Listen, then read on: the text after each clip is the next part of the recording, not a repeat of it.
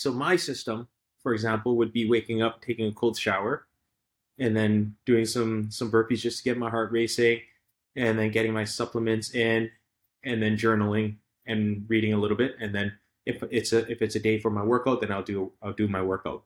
But those are the things that I do every single day. That's non-negotiable. So regardless of what time I wake up, if I wake up early or if I wake up later, Mm-hmm. then I still do it. But for example, if I have an appointment at 9 a.m., then that means I just have to wake up a little bit earlier. But if I don't have any appointments set and I wake up at 9 a.m., I still do my routine.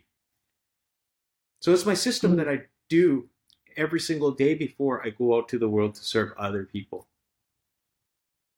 Right. Right? Because I'm a big believer in being able to do things to give yourself the love that you need first before giving love to anybody else. Yeah.